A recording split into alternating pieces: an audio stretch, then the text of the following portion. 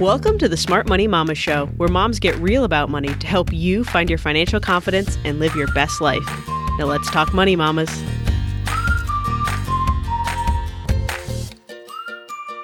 Hey there, mamas. I'm your host, Chelsea Brennan, and today it's time for our monthly mailbag on the Smart Money Mama Show. I'll be answering questions directly from listeners like you that have come up through our discussion of financial security this month. April's questions cover life insurance, long-term care, retirement planning, and so much more. I really enjoyed delving into the elements of financial security this month because while these topics are always important, they seem even more crucial in times of economic uncertainty, which we're certainly seeing in the world today. So with this mailbag, I'm going to share some answers to specific questions right from listeners to help you better prepare and protect your family.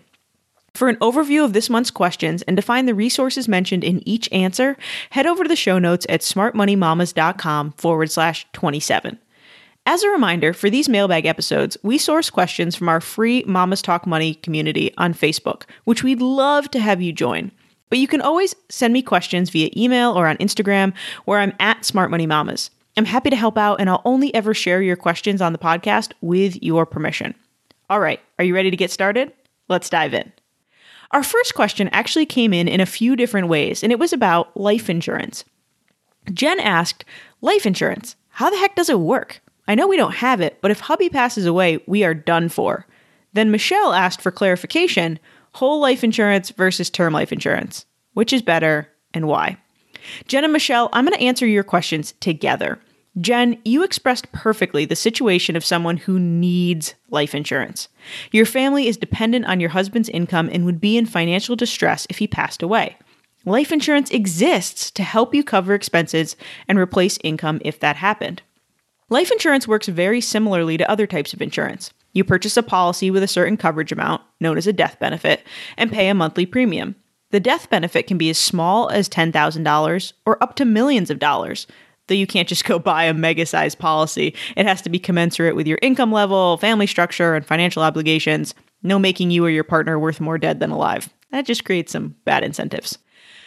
But if the policyholder passes away while the insurance policy is active, we'll talk about that in a minute, the named beneficiary receives the death benefit as a payout. That amount is not taxable as income, but depending on the size of your estate and where you live, you could owe estate taxes.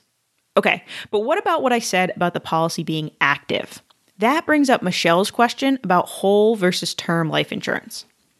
Term life insurance is the simplest and most common form of life insurance, as well as typically being the cheapest by far, and it's the right choice for most families. With a term policy, you select the amount of time you want life insurance coverage. That may be 10 years until your kids are through college, 20 years until your young kids have left the nest, or 30 years until your mortgage is paid off. You decide. For that period of time, you pay a flat monthly rate. For my husband, who's a stay-at-home dad, we have a 20-year policy that costs us about $26 a month. Yes, stay-at-home parents need life insurance. Check the show notes at smartmoneymamas.com/27 for full details on that. I'm not going to go down that side road. But if we pay $26 every month for 20 years, and at the end of the 20 years, fingers crossed, Jeremiah is alive and healthy, the policy just ends. We're out the $6,240 in premiums, and our agreement with Bestow, who's our life insurance provider, is closed. However, if something happens to him within that 20 years, they pay out $500,000. I'm willing to risk $6,200 over 20 years for the benefit of $500,000 in a worst-case scenario. Now, whole life insurance is different. It's a type of permanent life insurance, meaning if you buy a whole life policy and pay your premiums every month for the rest of your life, your family will receive a payout whether you die at 35 or 105. On its face, this seems like a better deal, right? If you stay up on your premiums, there isn't a time when you're just out the money without payment from your insurance company. But of course, it's more complicated than that. Insurance companies are good at making money. Whole life insurance policies are, on average, 5 to 15 times more expensive than term life policies. Some of that extra money goes towards building a cash value in your policy that either earns a flat interest rate or gets invested in the stock market to grow an asset for you over time. That's a major selling point for these policies. So why is term life a better option for most families? Well, first, fees in permanent life insurance policies, especially those invested in the stock market, are high. Buying a term life policy and investing the difference will usually get you better returns and easier access to your savings than a whole life policy. Second, that cash value doesn't get added to your death benefit over time. You only receive the payout of whichever is higher. So eventually, if you live a long life, you're just getting your own money back. That cash value isn't growing your family's payout, at least not for a really long time. And finally, the higher costs of permanent life insurance often leads to families buying less insurance than they really need because they can't afford the monthly payments. Which means if you or your partner pass when you need insurance the most, meaning when you still have dependents and limited retirement or other savings, you won't have the coverage you need. That's problematic. Life insurance is there to protect your dependents, children, a spouse that wouldn't be able to keep the house or cover debts without you, and so forth. For most people, you don't need life insurance forever. Your kids grow up and move out, you make payments on your mortgage and lower the debt, you save for retirement so your spouse has a nest egg to rely on if you were gone. The higher cost of whole life to protect dependents that are no longer dependent on you just doesn't make sense. Now, that's not to say that whole life insurance doesn't have its place. If you have a child or a family member that you're a caregiver for and you want to fund that long-term care, you may need permanent life insurance. Or if you have significant assets, millions of dollars, whole life can help with estate tax planning. In that case, definitely talk to a professional to make sure you understand how it works for your family. As always, different family structures have different needs. But for most families, term life is the right choice and easier to fit in the budget. All right, that was a lot on life insurance, but I wanted to make sure you knew the details. I hope you found it helpful. Our next question in this month's mailbag comes from Michelle, and it's another insurance question. She asks, who needs a long-term care insurance? How do we prioritize all these insurance plans when you're struggling with money in the present? This is such a good question and one we hear a lot, Michelle. Long-term care insurance is meant to cover the costs of nursing care or other skilled care as you age. The average elderly person needs, on average, 3 years of long-term skilled care, and that can be expensive, and Medicare doesn't cover it. Research by the AARP indicates the sweet spot in which to buy long-term care insurance is in your mid-50s. Yes, the price goes up as you age, but since most people won't need care until their 70s or 80s, you're also paying those premiums a lot longer, and that means higher total costs than if you just bought it in your 50s. But if you wait until your mid-60s or later, your health will likely be less ideal, making premiums higher or meaning you don't qualify for long-term care insurance. But long-term care doesn't make sense for everyone. First, the easy answer. If you have significant savings that you're comfortable using for long-term care costs, you do not need long-term care insurance. Some people with significant assets will still buy the coverage to preserve more wealth to pass down to family, but that's a preference and really not a necessity. Second, those with limited assets or those who are willing to do Medicaid planning, and Medicaid planning is a strategy of transferring assets to family as you age so that you can qualify for Medicaid coverage, you can get their assisted living expenses or in-home care covered by Medicaid. You'll have less choice in where you go for care, but it isn't like you'll be stuck without any. So who does this insurance make sense for? Well, all those people in the middle. Generally, people with $500,000 to $2 to $3 million in assets want long-term care coverage. They'll want those funds for a comfortable retirement, to preserve some wealth for their estate, and to have more choice in the type of long-term care they receive. With this type of insurance, it's best to talk to a professional about your options. How much does long-term care cost in your area? How are prices changing year to year? Are you well suited for Medicaid planning? Whether you need coverage or how much is going to be very unique to your situation, and especially on where you live. But I really want to touch on the second part of your question, Michelle. How do you prioritize all these insurance premiums when you're struggling with day-to-day finances? As we talk through these different options, we know there are many different forms of insurance out there, and the premiums can add up quickly if we try to purchase them all. Some, like life insurance, are crucial. Trying to save money by skipping life insurance or purchasing a smaller policy is very risky. If you're struggling financially, your family is less likely to be prepared to cover loss of income if you or your spouse passed away. You need life insurance. And since term life policies are generally very reasonably priced, especially if you're healthy, it makes sense to fit it into the budget. You also need health, home, and auto insurance because those are big risks to your finances and because they're often legally required if you drive or own a home. We talked about the core needs for insurance in episode 21 on effective emergency planning for families. After that, though, it's a balance of what truly makes sense for you. You may not need long-term care if you're young or your assets are relatively low. You may hold off on disability insurance until you're in a better place, committing to building a solid emergency fund in the meantime. There's a hierarchy of what's important here, and you don't want to be sacrificing near-term financial security to create potential security in the future. That will just create stress. Also, as you add these policies, try not to end up with too much coverage. Some people feel like the protection of lower deductibles or higher coverage levels will make them feel more secure, but those premiums really add up. Only ever buy the coverage you truly need and work on building your savings and emergency fund. Okay, now, since we're on an insurance kick here, I've got 2 more quick questions on specialized types of insurance. Then we're going to talk about some retirement savings questions. Carl asks, how does critical illness insurance work? Okay, this is a very specialized type of insurance, most often offered as an employee benefit. We've seen a growth in these policies as more families move to high deductible health plans and have more expenses that aren't covered by their health insurance. Critical illness insurance, also known as catastrophic illness insurance, helps cover those uncovered costs and non-medical costs, like childcare or transportation, if you develop certain illnesses. Heart attack, stroke, cancer, your specific policy will outline what illnesses are covered and which aren't. And many aren't. Typically with these policies, you'll receive a lump sum payment to cover expenses from your plan if you develop one of the critical illnesses. But they tend to have a host of stipulations. Even a cancer diagnosis might not trigger the policy if it hasn't spread far enough. For most people, long-term disability insurance, often also offered by employers, is a better choice. There are fewer limits on what's covered. An auto accident that puts you out of work for 6 months, for instance, would be covered by disability, but would not be covered by critical illness.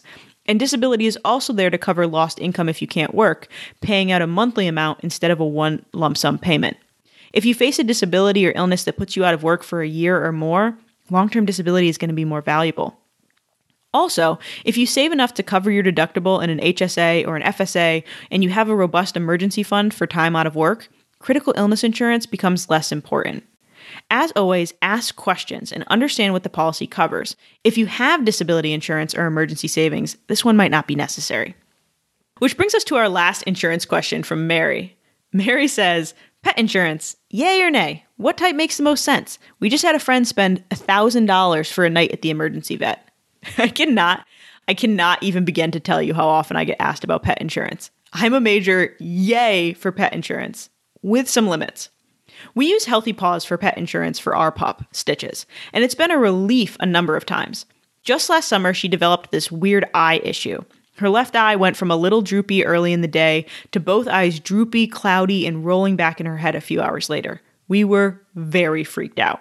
The emergency vet couldn't figure out what was wrong, and she needed blood tests, a doggy MRI, an overnight at the vet, and lots of eye drops and treatment. It cost about $1,600, 80% of which was covered by our pet insurance after our $250 annual deductible, which you'd actually already paid earlier in the year. Our dog manages to get herself into trouble more than she should. And the 80% is our plan choice. Not that they refuse to cover anything, it's just that that's how much we chose to have covered by our insurance. Now, do we have an emergency fund that could have covered that? Sure. But we made a decision when we got our dog that she was part of the family. To me, pet insurance is family happiness insurance. We don't have to discuss money when our dog is sick. We just get her the care she needs and file the claim. Now, I said there were limits here, and there really are. First, remember that pet insurance doesn't cover routine costs like annual shots or dental cleanings. These policies are for injuries and illnesses. You'll still need to save for those routine care items. Second, pet insurance makes the most sense when you have a brand new puppy. These plans will exclude pre-existing conditions, and they may even exclude common breed issues, hip dysplasia for a boxer, for instance. Our dog is a mixed breed rescue that we got as a pup, so she didn't have any pre-existing conditions or any breed exemptions. That made the policy cheaper and more inclusive. If your dog is older or there are a lot of restrictions on their policy, it probably makes more sense to create a sinking fund in your budget for vet bills instead of buying pet insurance. And finally, third, there are good pet insurance providers and bad ones. Read reviews before getting coverage and choose a plan that doesn't require pre-approval for treatments and lets you go to a wide range of vets. With Healthy Paws, we've never been denied a claim and can go to any vet we choose. We just need to submit the receipt after the fact. That's made life easier for us when we travel, since our pup has needed care at my in-laws in New Jersey, and she had to be brought to Massachusetts for her little MRI last summer. I highly recommend them if you're looking for a provider. Pet insurance definitely doesn't fit in that crucial insurance bucket. This is about preferences and peace of mind. You can totally save an emergency fund for vet expenses or use your family emergency fund when needed. But if you don't want to be weighing the money versus your pet's care, coverage can be a great thing. And I highly recommend people looking to get a pet to price in pet insurance as part of their pet budget. Whew, okay. All right. Have we all heard enough about insurance? Let's talk a bit about retirement planning. Our first retirement planning question comes from Kristen, and she asks, with many companies cutting 401k match, is this still the best pre-tax vehicle to save with? Oh, Kristen, it is so frustrating when companies cut benefits. It definitely creates so many, well, what now questions. If your company is still offering any match, they just rolled it back. Your 401k is still the best vehicle to save in. We don't say no to free money. If your company has completely cut the match, you have to think about three things. One, ease of contributing. The volatility in the market so far this year has spooked a lot of people. But Kristen, you and I both know that the key to long-term investment success is to be consistent in our investments. 401k contributions come right out of your paycheck. You never see that money. And that's a powerful thing. You're far more likely to be consistent when your investments are automated like that. You could set up an automatic monthly investment with another type of account, like an IRA, but you'll have to be sure to do that. And when you see the money come into and then out of your account every month, that you won't hit the stop button. If seeing that money come into your account and then leave again is going to make saving more painful for you, make it more likely that you stop when the market is volatile and you need a little extra cash, you're going to want to stick with that 401k. Two, you've got to consider fees. 401k fees are typically higher than low-fee options like Vanguard or Fidelity. If your 401k plan at work has notably high management fees, you could benefit from saving someplace else. But don't forget the last and very important thing. Number 3, tax benefits. With a traditional or Roth IRA, you can get tax benefits for saving for retirement on your own. A traditional IRA works just like a 401k for tax purposes, except the limits are much lower. You can only contribute up to $6,000 a year to your IRA, while you can contribute up to $19,500 to a 401k. If you have the ability to save more, you can get greater tax benefits from a 401k.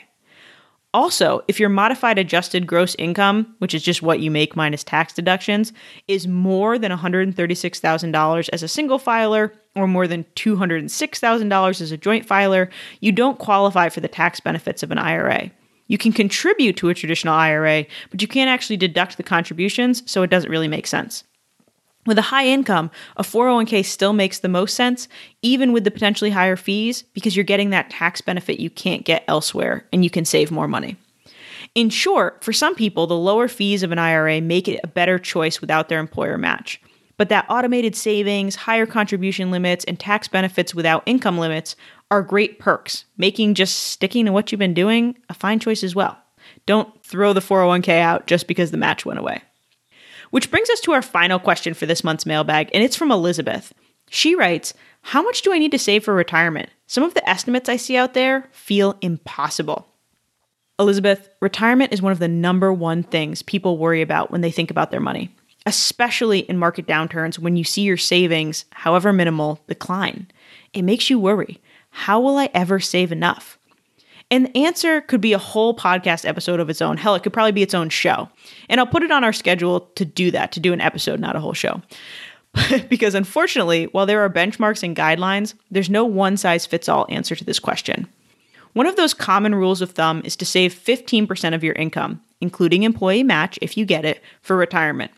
But that assumes you start in your 20s. If you're starting in your 30s or 40s, you'll have to save more to catch up. Fidelity uses a different benchmark, guiding people to have 1 times their income saved for retirement by 30, 3 times by 40, 6 times by 50, 8 times by 60, 10 times at retirement age. If you're investing your retirement savings, the growth over those time periods won't just be cash you're tucking away, but also your money working for you and growing. Fidelity estimates that these amounts will replace about 45% of your pre-retirement income through retirement, plus what you get from Social Security, giving you enough to maintain your current lifestyle. But your lifestyle, That is the kicker here. To know how much you need to save for retirement, you have to determine what you want your retirement to look like. How do you think you'll spend your days? How much will you travel? Where will you live? How old do you want to be when you retire? Your answers will, of course, change over time, but having a clear idea lets you estimate how much that could cost and give you a baseline for how much you'll need to save. If you currently live and work in New York City or San Francisco, but want to retire to a cabin in Montana, you don't need to save enough to maintain your current lifestyle. Your cost of living just won't be as high. Alternatively, if you only travel 1 week a year right now, but want to travel for months at a time in retirement, you might need to set aside even more. My friend and author Emily Guy Birken recommends creating tiered ideas for retirement. Write down the minimum you could be happy with, then create your mid-range, things are pretty good retirement plan, and then your dream retirement. Know how much each one of those costs, then track your savings progress as you climb the tiers. First, save for that minimum happiness level. When you reach that level, hopefully long before your actual retirement, you'll have the comfort of knowing that you have at least enough to be happy. Then, stretch for your mid-range goal. You may never reach that ideal dream living on a yacht level, but there will be comfort and happiness in knowing you won't be destitute either. In our free Money Mama's Guide to Investing, which we'll have linked in the show notes, we have links to some great retirement calculators to help you estimate how much you need to save to reach your goals. And if you're planning for early retirement, I highly recommend checking out On Trajectory, which is what I use to model our retirement plans, because early retirement math is a little different from traditional retirement math. The second part of your question, how saving for retirement feels impossible, is crucial though. Some people hear the Fidelity estimates and practically fall out of their chairs. If you haven't saved much yet, 3 times your income by 40 seems insane. The key to saving enough isn't necessarily completely overhauling your life and putting all your money towards retirement today. It's about making small, consistent increases. Up your retirement contributions by 1% every few months. Listen to episode 25 and create a debt payoff plan. Then tackle your debt and free up the extra money in your budget for more retirement savings increases. Pick up a small side hustle and put those savings towards retirement. And truly here, small changes make a big difference. Let's say you're 37 years old and you commit to some kind of side gig that makes you $250 every month. And every month you invest that $250 with an average long-term return of 7%, which is pretty average for the stock market. By 65, when you're ready to retire, you'll have saved an extra $260,000 for your retirement, more than triple what you ever earned from that side hustle. Savings and investments are like rolling up a snowball. At first, the tiny amounts you're rolling up seem like they'll never make a difference. But as you keep going, the growth builds exponentially. You start to make a major impact. So Elizabeth, if saving for retirement feels impossible, just make a small change. And every few months, check in and see if you can make another change. You can do this. Whew, yay, that was so fun. I love doing these mailbag episodes, guys, and hearing all your questions. As I mentioned at the top of the show, feel free to send me your questions really anytime via email, social media, or join the Mamas Talk Money Facebook group and post them there. Financial security is crucially important at all stages of our lives. That can mean saving the right emergency fund, getting out of debt, creating a will, purchasing the right insurance, or saving for retirement. Just remember that you likely won't be able to check all these boxes at once that I just rattled off and probably overwhelmed some of you. But you can keep making progress. As a reminder, you can view the full show notes for this episode with the answers to the questions we discussed and links to all the resources mentioned at smartmoneymamas.com/27. You can also head there to download your free financial preparedness checklist and determine which aspect of financial security you want to work on next. My friend, thank you so much for listening to the Smart Money Mama show with me today. If you enjoyed this episode or learned something new, hit the subscribe button wherever you listen to your podcasts and tell your friends. I truly appreciate it. Keep talking money, Mama. I'll see you next time.